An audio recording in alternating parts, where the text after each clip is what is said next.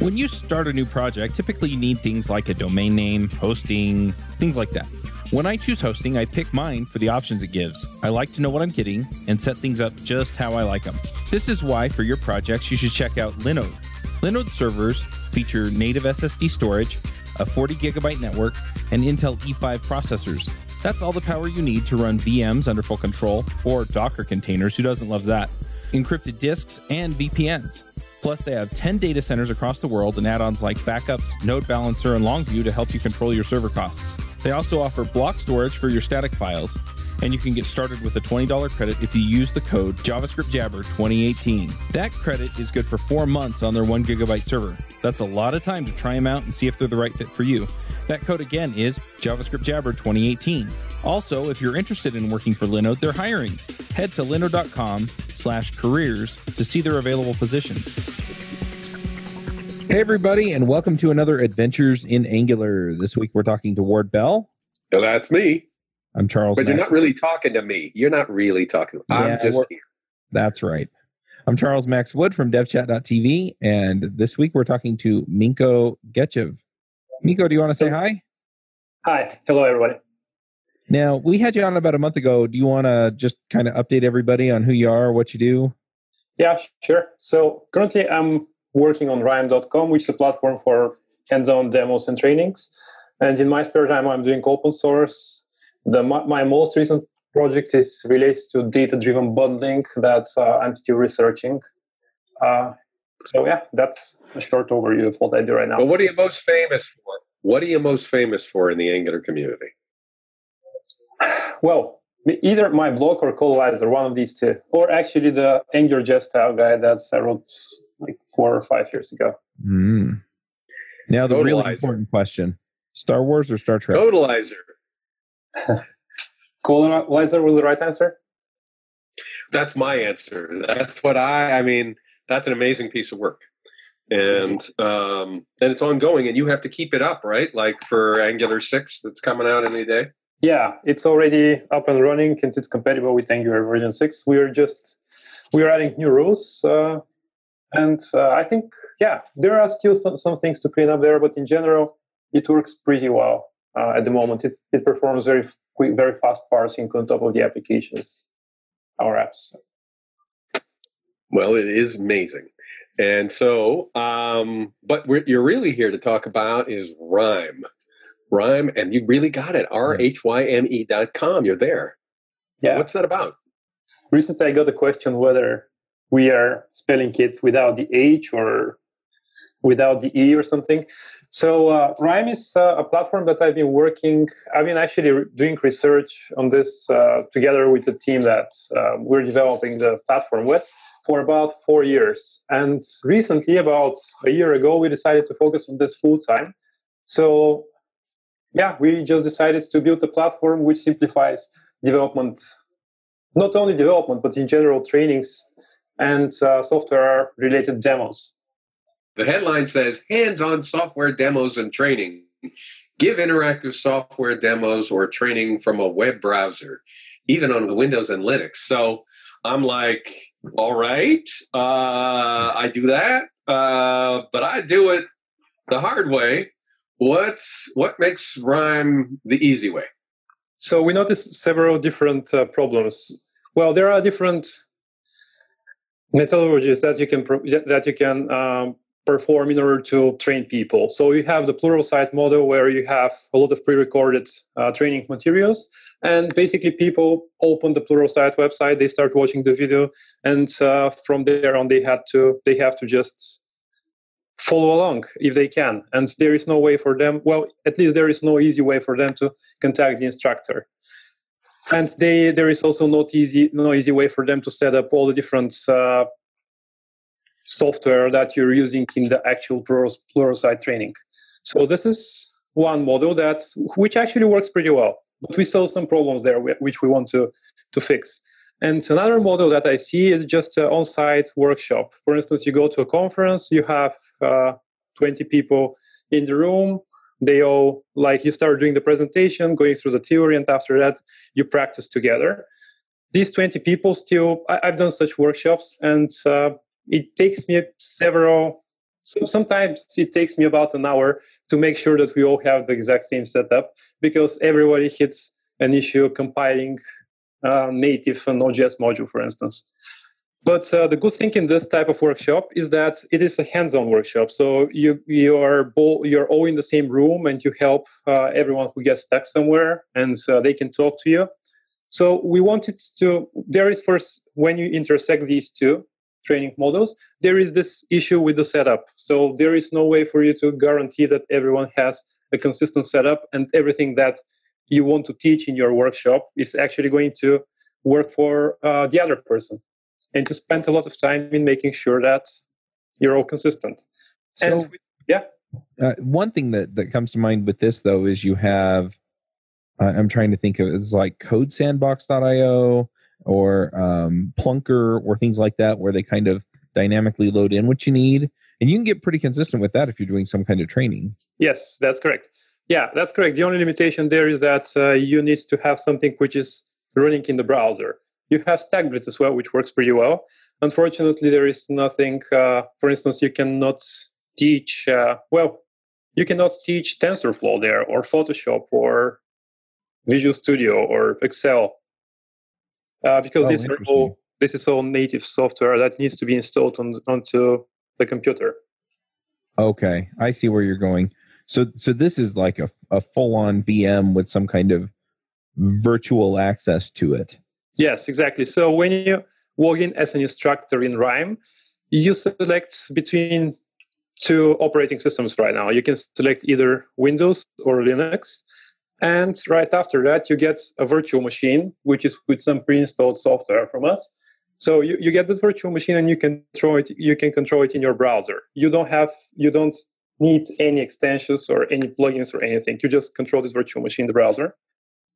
You can install whatever you want. You can upload files to the virtual machine. You can apply licenses and everything. And right after that, you can save the virtual machine. So this is how you set up the environment. This way, once you set up this virtual machine, you can make sure also that all the Node modules are pre-installed, so you don't have to lose time during the workshop installing them. You set up the environment, and right after that, you can go in two different paths. So first, we can talk about the path which is similar to on-site workshop. You can schedule a workshop, and right after that, we're going to provide you a short link. So you just share the short link with everybody in the room. They log in, and they get the exact same copy as you of the virtual machine that you actually have. So we are already consistent. You're already using the exact same setup. When you say they get it, what do you mean? What does get it mean? Is it in the cloud? They're downloading it? What happens? Yeah, the virtual machine is running in the cloud, and they establish remote access to them. But this is still dynamic. So this is still something which we are not too tightly coupled with. Sometimes we may even run something in your browser eventually, because this is going to be much more lightweight for us. But at the moment, if you need a Windows virtual machine, we are running it in the cloud, and you're directly accessing it through your browser. Mm-hmm. So this would also obviate the need for something like, or I guess the advantage over something like VirtualBox or Docker or something like that. For Linux, it's like, okay, connect to the Docker instance in this way. I don't have a good way of doing that on your machine, but since this is all hosted in the cloud, I can switch over and see you, my student, and see what you're stuck on. Yeah. This is the other part. So as a guide, you see all the different students who are participating in your workshop. So you see a grid of students. You can switch between these two different views. You can either see your virtual machine and a list of students, or you can see the entire grid of students, where you can see a thumb of each student and make sure that they're able to follow. You can see their virtual machine. If you see that someone is not following, you can directly establish connection to their virtual machine. And this way you'll be able also to talk to them if they are not in the same room with you.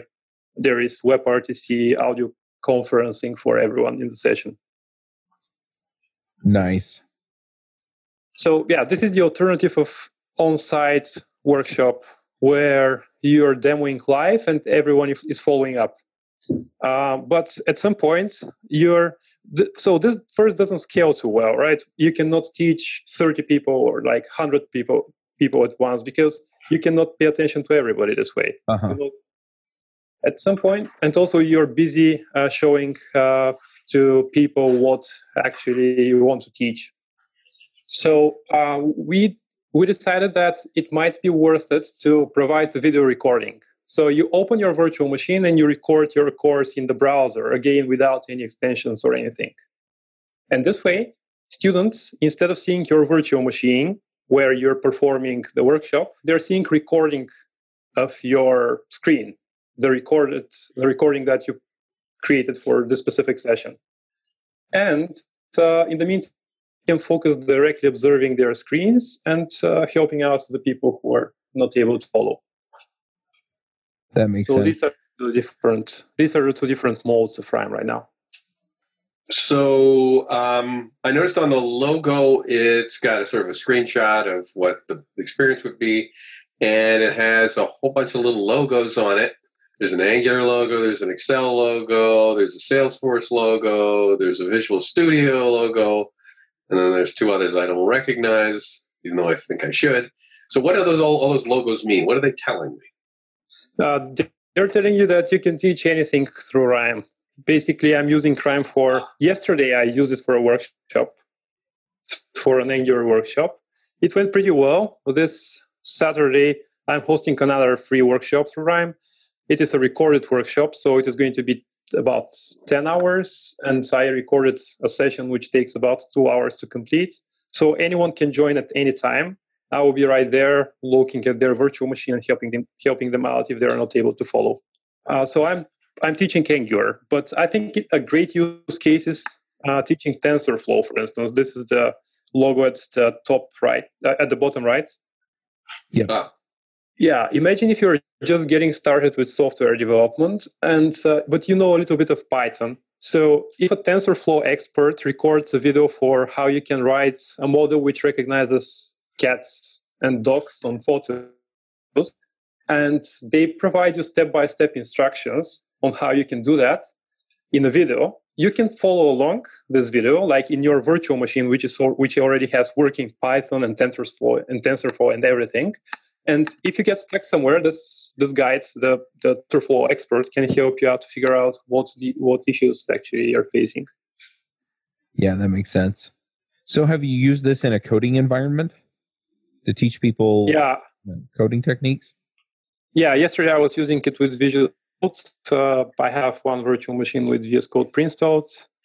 Angular CLI works pretty well. Like basically anything can work in your virtual machines. Mm-hmm. Yeah. What if I choose a technology though that people don't know well? So, for example, my editor of choice is Emacs.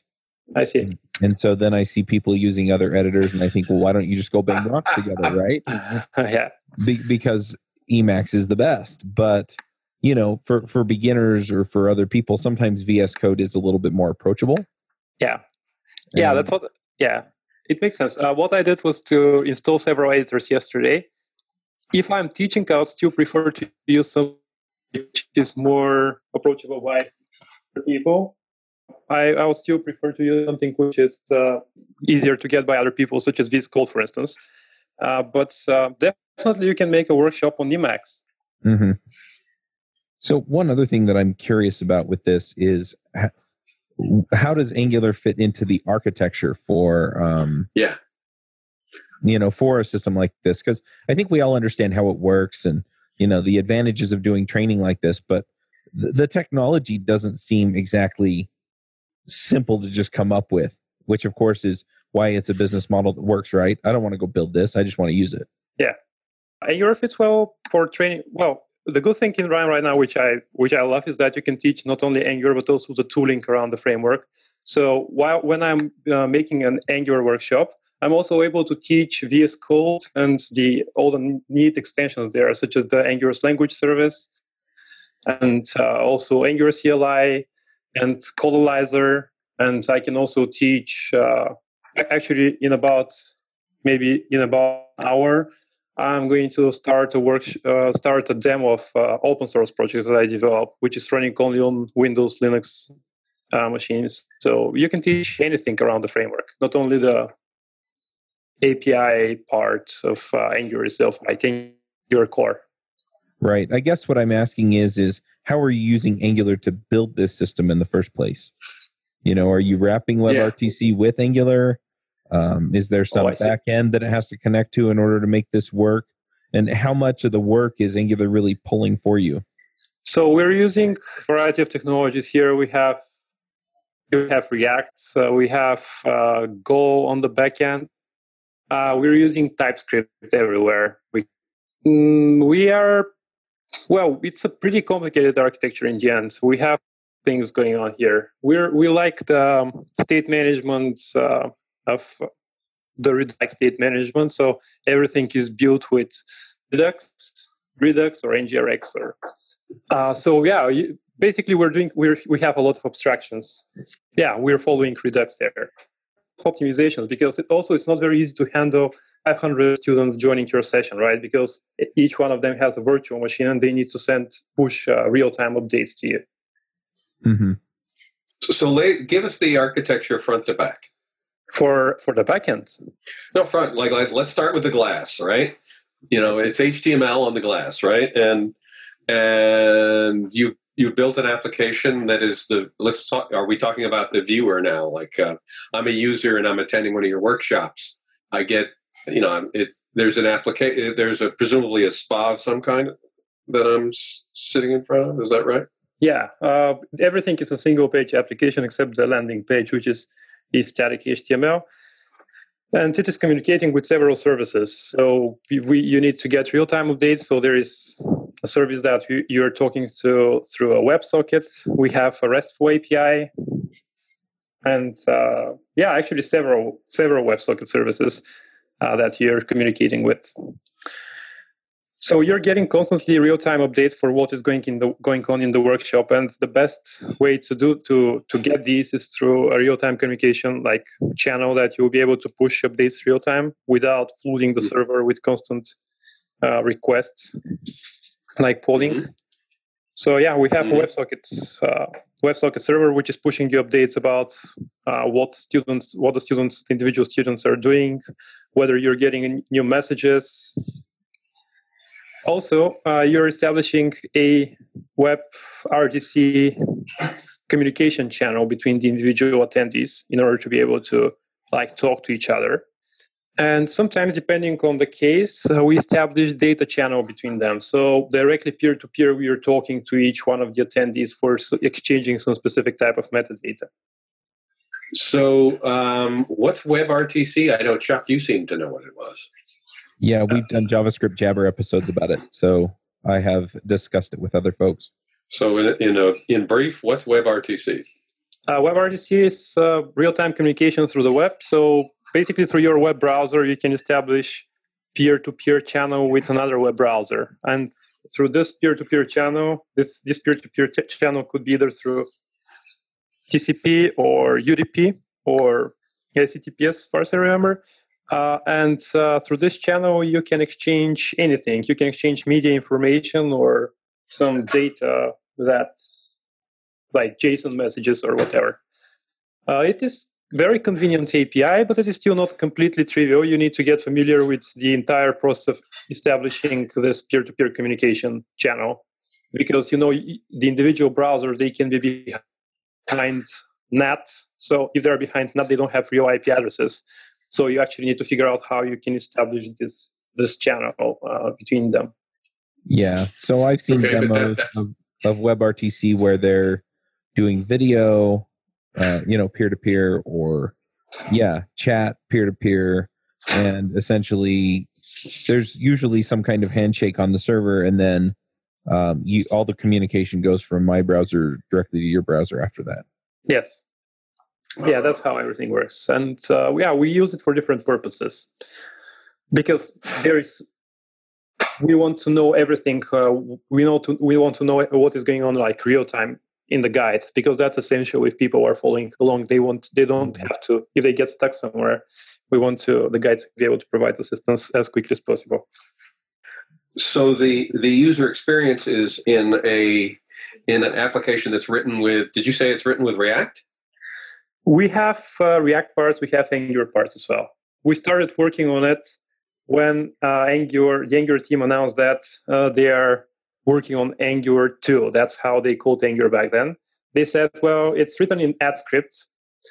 And since it is written with AdScript, we're going to introduce this runtime type checking, and it is not going to have anything in common with AngularJS. So back then, we decided that it might be a good idea to look into React for a bit. So that's why we have some modules written in React.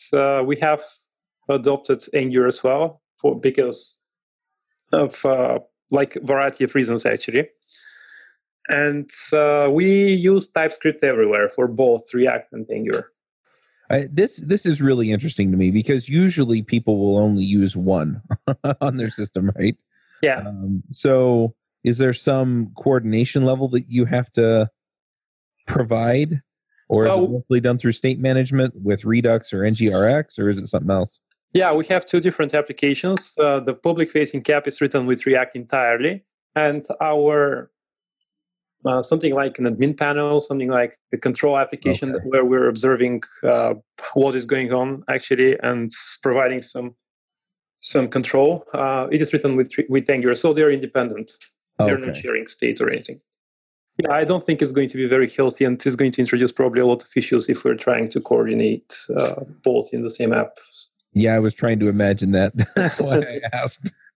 Need to create a complex enterprise Angular application? Angular Bootcamp is an intensive 3-day workshop class to learn the basics of Angular through sophisticated techniques for real-world applications.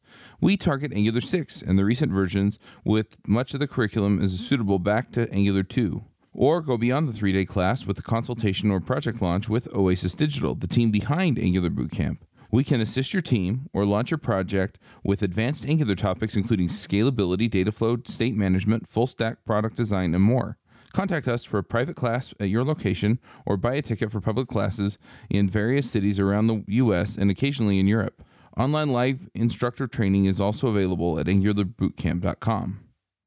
So it's fascinating, though. I mean, you're one of the people, relatively few, who've really lived both worlds. Anything you care to say about that? I think on conceptual level, everything is pretty much the same. Both frameworks went into this component model where you're building your component tree, and right after that, you're following a unidirectional flow where everything is going through the root, and just you're trying to keep your components as stateless as possible. So on higher level of abstraction enough, everything is pretty much the same. There are some pros and cons of both, of course. I really love the compilation part in Angular, and I think it has an amazing potential, and it can bring a lot of performance improvements in future. There is also a nice there are some pros of React as well. It is very simple. You can just drop it there in the page and it starts working. But because of the simplicity, we face also a lot of issues maintaining a large code base for the past couple of months. Mm-hmm. For instance, when the React Router version 4 went out, we spent several days migrating to it. With Angular, we haven't had any migration issues. Actually, I worked on migrations for Angular in order to make automated migrations for Angular in order to make sure that your code is going to just use the latest version of the framework by allowing you to run. And all the effort that you need to put in this is just run a single command. So the Angular team is putting a lot of effort into this. That makes sense. What's coming next with Rime? So currently, first, the platform is already pretty stable. The first time when I'm going to use Rime for something big is probably this weekend. We already know that it supports several hundreds of people, but still it's going to be interesting to double check that, to verify. Also, during my ngconf workshop next week, in order to allow people to follow, I will give them access to a Rime to I will give them access to Rime, to virtual machines in Rime. So they'll have the exact same setup as me, and they'll be able to follow along during the workshop. And right after that, we have some ideas like having multiple data centers. So if you're in Europe, you're going to get a virtual machine which is standing right next to you instead of using virtual machines from the US. So multi-region is one thing that we'll be working on in the near future. We also are going to do a lot of improvements in the video recording part. And we're looking forward for feedback from people. Now, I assume most of that stuff is server-side stuff, and you're writing your server-side stuff in Go? Is that right? Yeah, we're using Go there. It's very simple, so I like the simplicity and its fast compilation. What are you using to build and host the virtual machines? Virtual machines are hosted like in the cloud. So we are completely, well, they're right now in the cloud, but we are not coupled to any particular virtualization like cloud provider. We can switch between them. We can even go with a custom hosting solution at some point. We have abstractions which allows us to do that. Gotcha. Yeah, we're trying to keep ourselves not use too many technologies. So we are using only 2 languages right now, TypeScript and Go. We are statically typed. We are using a monorepo. I'm really a big fan of this. Like, we all became very big fans of the idea. We are able to share a lot of the build infrastructure. We are able to very easily share some contracts, such as Swagger schema between the front end and the back end. So if anything changes in the API, our build fails. We are statically typed everywhere. We have very strict linting rules and everything. Sounds good. Yeah, it's exciting. It's exciting to build something with the scale from scratch. We have about 50,000 lines of our React application is about 50,000 lines of code. The backend is maybe about 40, so it's growing pretty fast. Can you talk a little bit about how are you using the Redux pattern? What are you doing with it? So we have immutable store where we are keeping all the information which is supposed to be shared among several components. For instance, between different pages. Let's say we are pretty happy with this in general. It enforces very good separation of concerns, and what I love about it is that it simplifies the state management because the entire state lives only in a single place. So you cannot just keep 2 copies of the same state into different components, and after that make the synchronization between the state changes impossible or very hard and error prone. Yeah, I don't know who would have done that in the first place. Yeah. But I guess that's what happens. But even without Redux, you would have had a single service that would have cached the current state of things and be alerting everything else when there's something to change. So yeah, with the Redux pattern, it's very easy to follow this. Everything becomes more obvious. I guess that's what I like in it. And you should still follow some guidelines. For instance, it doesn't make sense. It's nice if everything is into the global store, I guess. But it still makes sense for some states to be local for some components. You don't have to introduce not too much like complexity and increase the size of your store if you're keeping something like, let's say, a form input, and you don't have to necessarily move this to the global store, for example. So yeah, that's been a question for people. Some people, you see that in the discussions that people tend to throw everything into the store once they have one. But and so we keep telling them don't do that. But it's not. They don't have good examples of what should and what shouldn't be in the store. So give us an example of what shouldn't be. Yeah, well, I said state input, the form input, for instance, they're not supposed to be. Well, in most cases, it doesn't make sense. Maybe there are some exceptions when it does, but I would say that we don't have such exceptions in Rime. Also, some dialogues, it makes sense to keep whether they're open or not in some kind of a local store for, like, let's say in a container component which holds some state, some local state. This is something a place where, Yeah, I would think that anything that's in the container component, that's where the container component is sort of governing a series of child components, and that's the only place it talks to, that, that's not state you would put in the store unless you wanted to see it again later or something like that. Yeah, that's kind of your thinking too. Yes, that's my thinking as well. If it happens that this state which is in the container component is requires to be shared in a component which is either sibling of the container component or in an entirely different part of the component tree, then it's worth to move it to the lowest common ancestor of these components which needs to share the state, or to the global store. Right. Yep. This is the pattern that we're following. And it definitely makes sense when you think about it. So, and it's easy to follow as well. Of course, there are other issues which are not trivial to fix. Like, there are sometimes race conditions happen which you need to think about.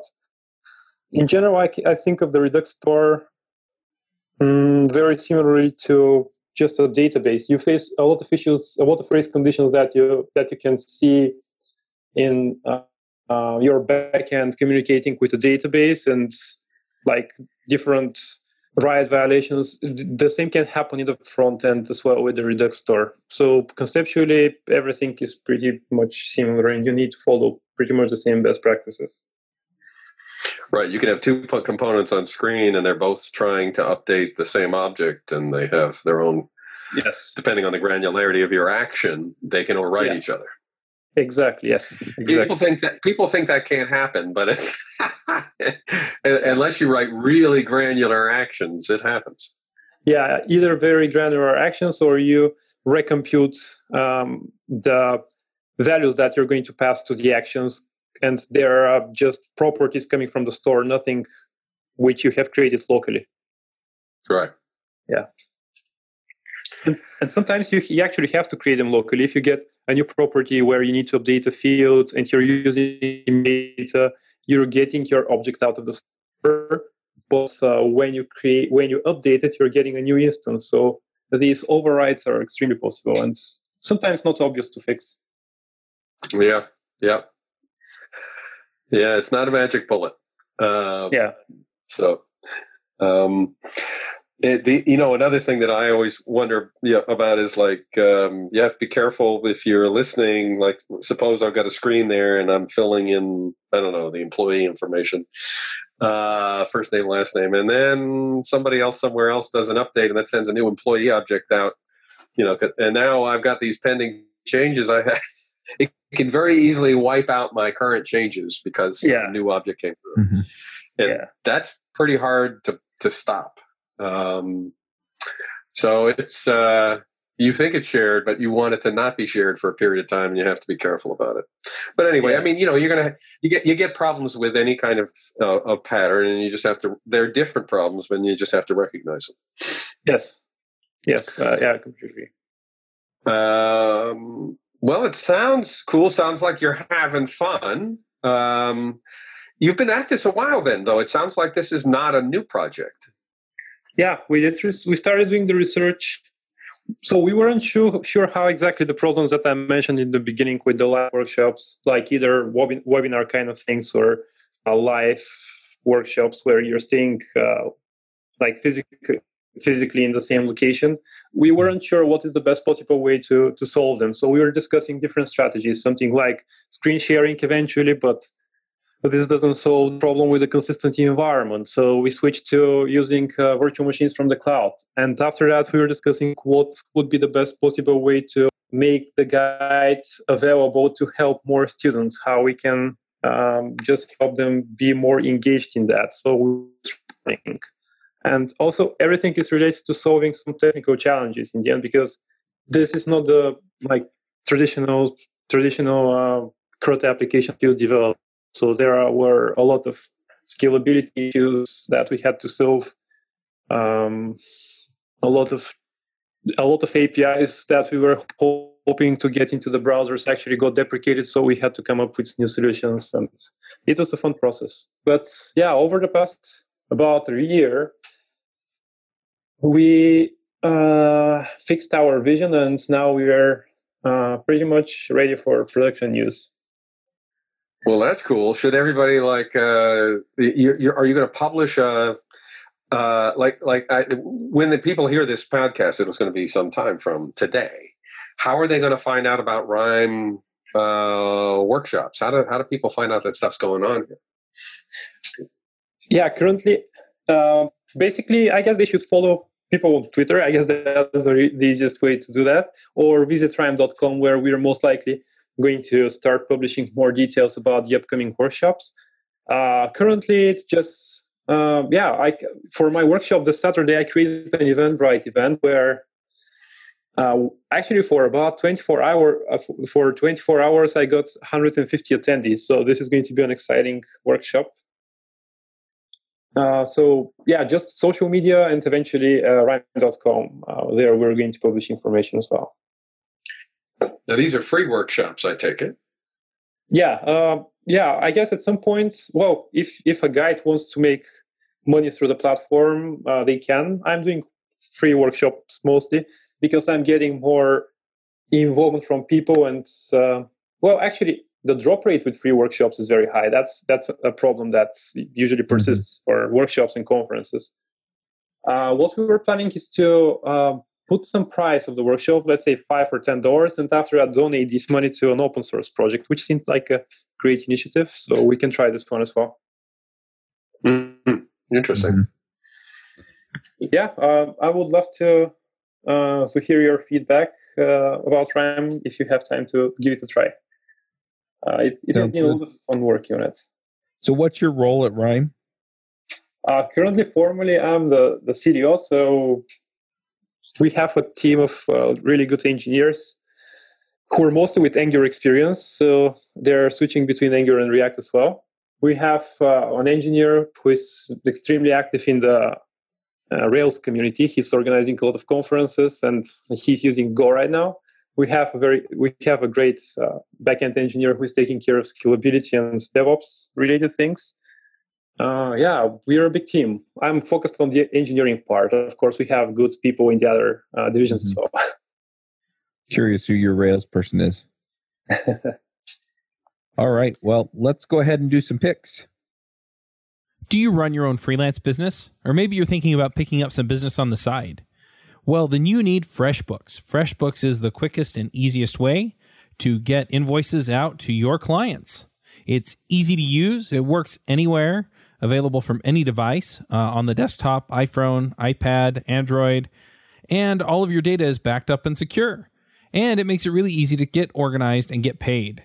You'll be tracking time, logging expenses, and invoicing your clients in no time.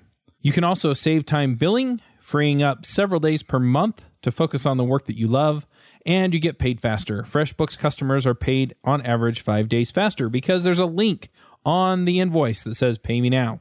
And it's a great way to grow your business. Plus, FreshBooks is offering a 30-day trial. That's right, 30-day trial if you try them out. So go to gofreshbooks.com/devchat and enter devchat in the How Did You Hear About Us section. Once again, for a 30-day trial, go to gofreshbooks.com/devchat and enter devchat in the How Did You Hear About Us section. All right, Miko, do you have some picks for us? All right. Yeah, sure. Well, so I have the Angular workshop this weekend, I guess, but probably this is going to get outdated pretty soon. So my pick is ngconf and the videos that you're going to see there. Nice. ngconf is coming up next week, and there are going to be some amazing talks there, I'm sure. Very cool. I've got a few picks. The first one it's a book called 12 Rules for Life by Jordan B. Peterson.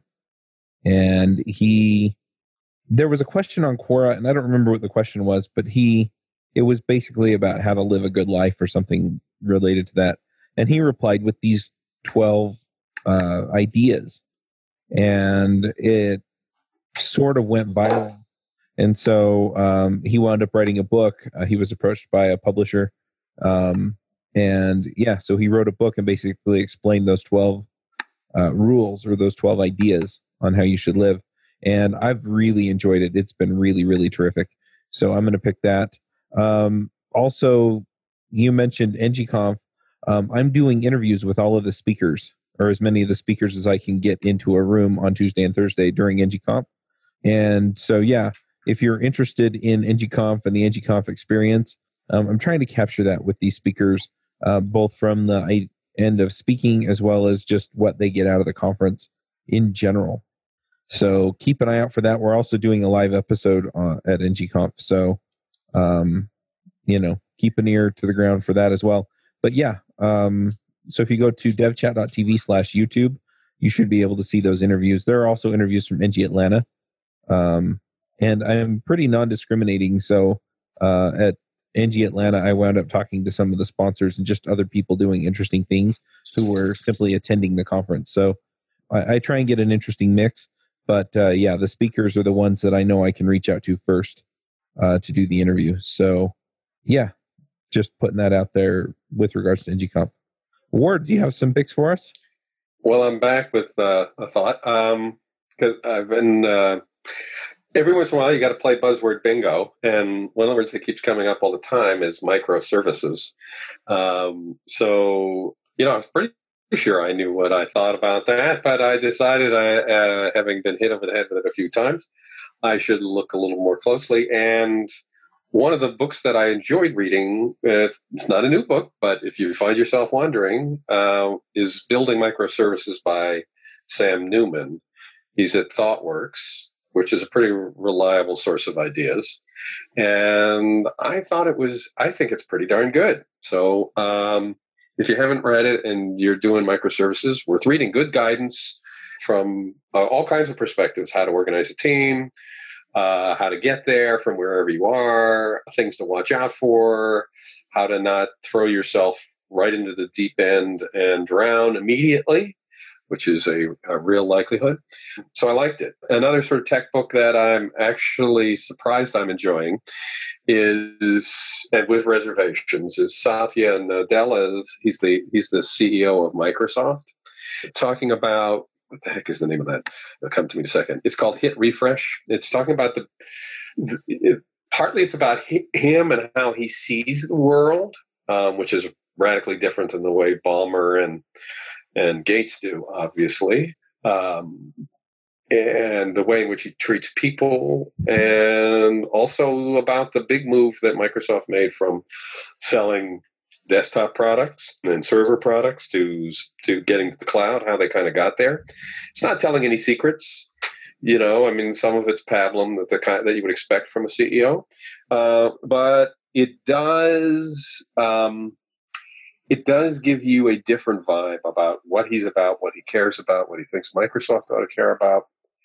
And he does face into some things like his notorious gaffe at the Women in Computing. I think it was the Grace Hopper event or something like that, when somebody asked him whether women should ask how women should get a raise. And he said, I think you should just sit tight and wait until you're recognized. That was a disaster. He faces that one pretty head on. Talks about how he came to make that mistake, what he realized in it, what they're doing, and what he's doing about it, which is probably more important than anything else. And it was really it was refreshing to see him cope with something that went wrong head on. So I like that book. I like the way he talks. I like what I've seen at Microsoft during the time he's been there. And so I can recommend that book too, Hit Refresh by Satya Nadella. Nice. I'm going to Microsoft Build again this year for JavaScript Jabber. So it's definitely, you can see his fingerprints all over what's going on there. So.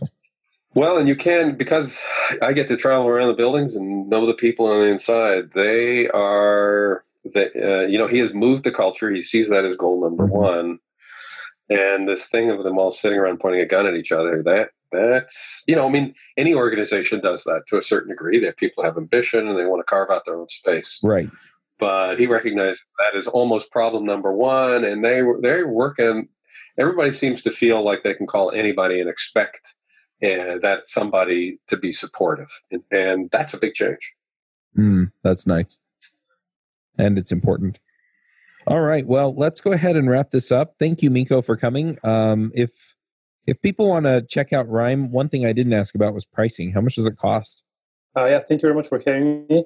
So it costs. It will cost you as much as you use. So it costs you basically, you pay for what you use. So it depends what kind of virtual machine you're using. But it starts from $2 per hour, I think, for virtual machines. So if you host a workshop with 5 people, for an hour, it's going to be like $10. So it's kind of affordable. Gotcha. And if people want to follow you online, are you on Twitter? Do you have a blog, GitHub, all that good stuff? Yeah, I'm on GitHub, on Twitter, and my blog. All of these are mgetchev, the first letter from my first name and my last name. So yeah, on my blog you're going to find about my most recent research that I was explaining in the beginning, and everywhere else you mostly get technical information from me. All right, sounds good. We'll put all that in the show notes, and we'll wrap this one up, and we'll catch everyone next week. Good to talk to you, Mikko. Good to talk to you as well. Yeah, it's always fun to chat. All right, we'll see you next week at NGConf. Bandwidth for this segment is provided by CacheFly, the world's fastest CDN. Deliver your content fast with CacheFly. Visit CACHEFLY.com to learn more.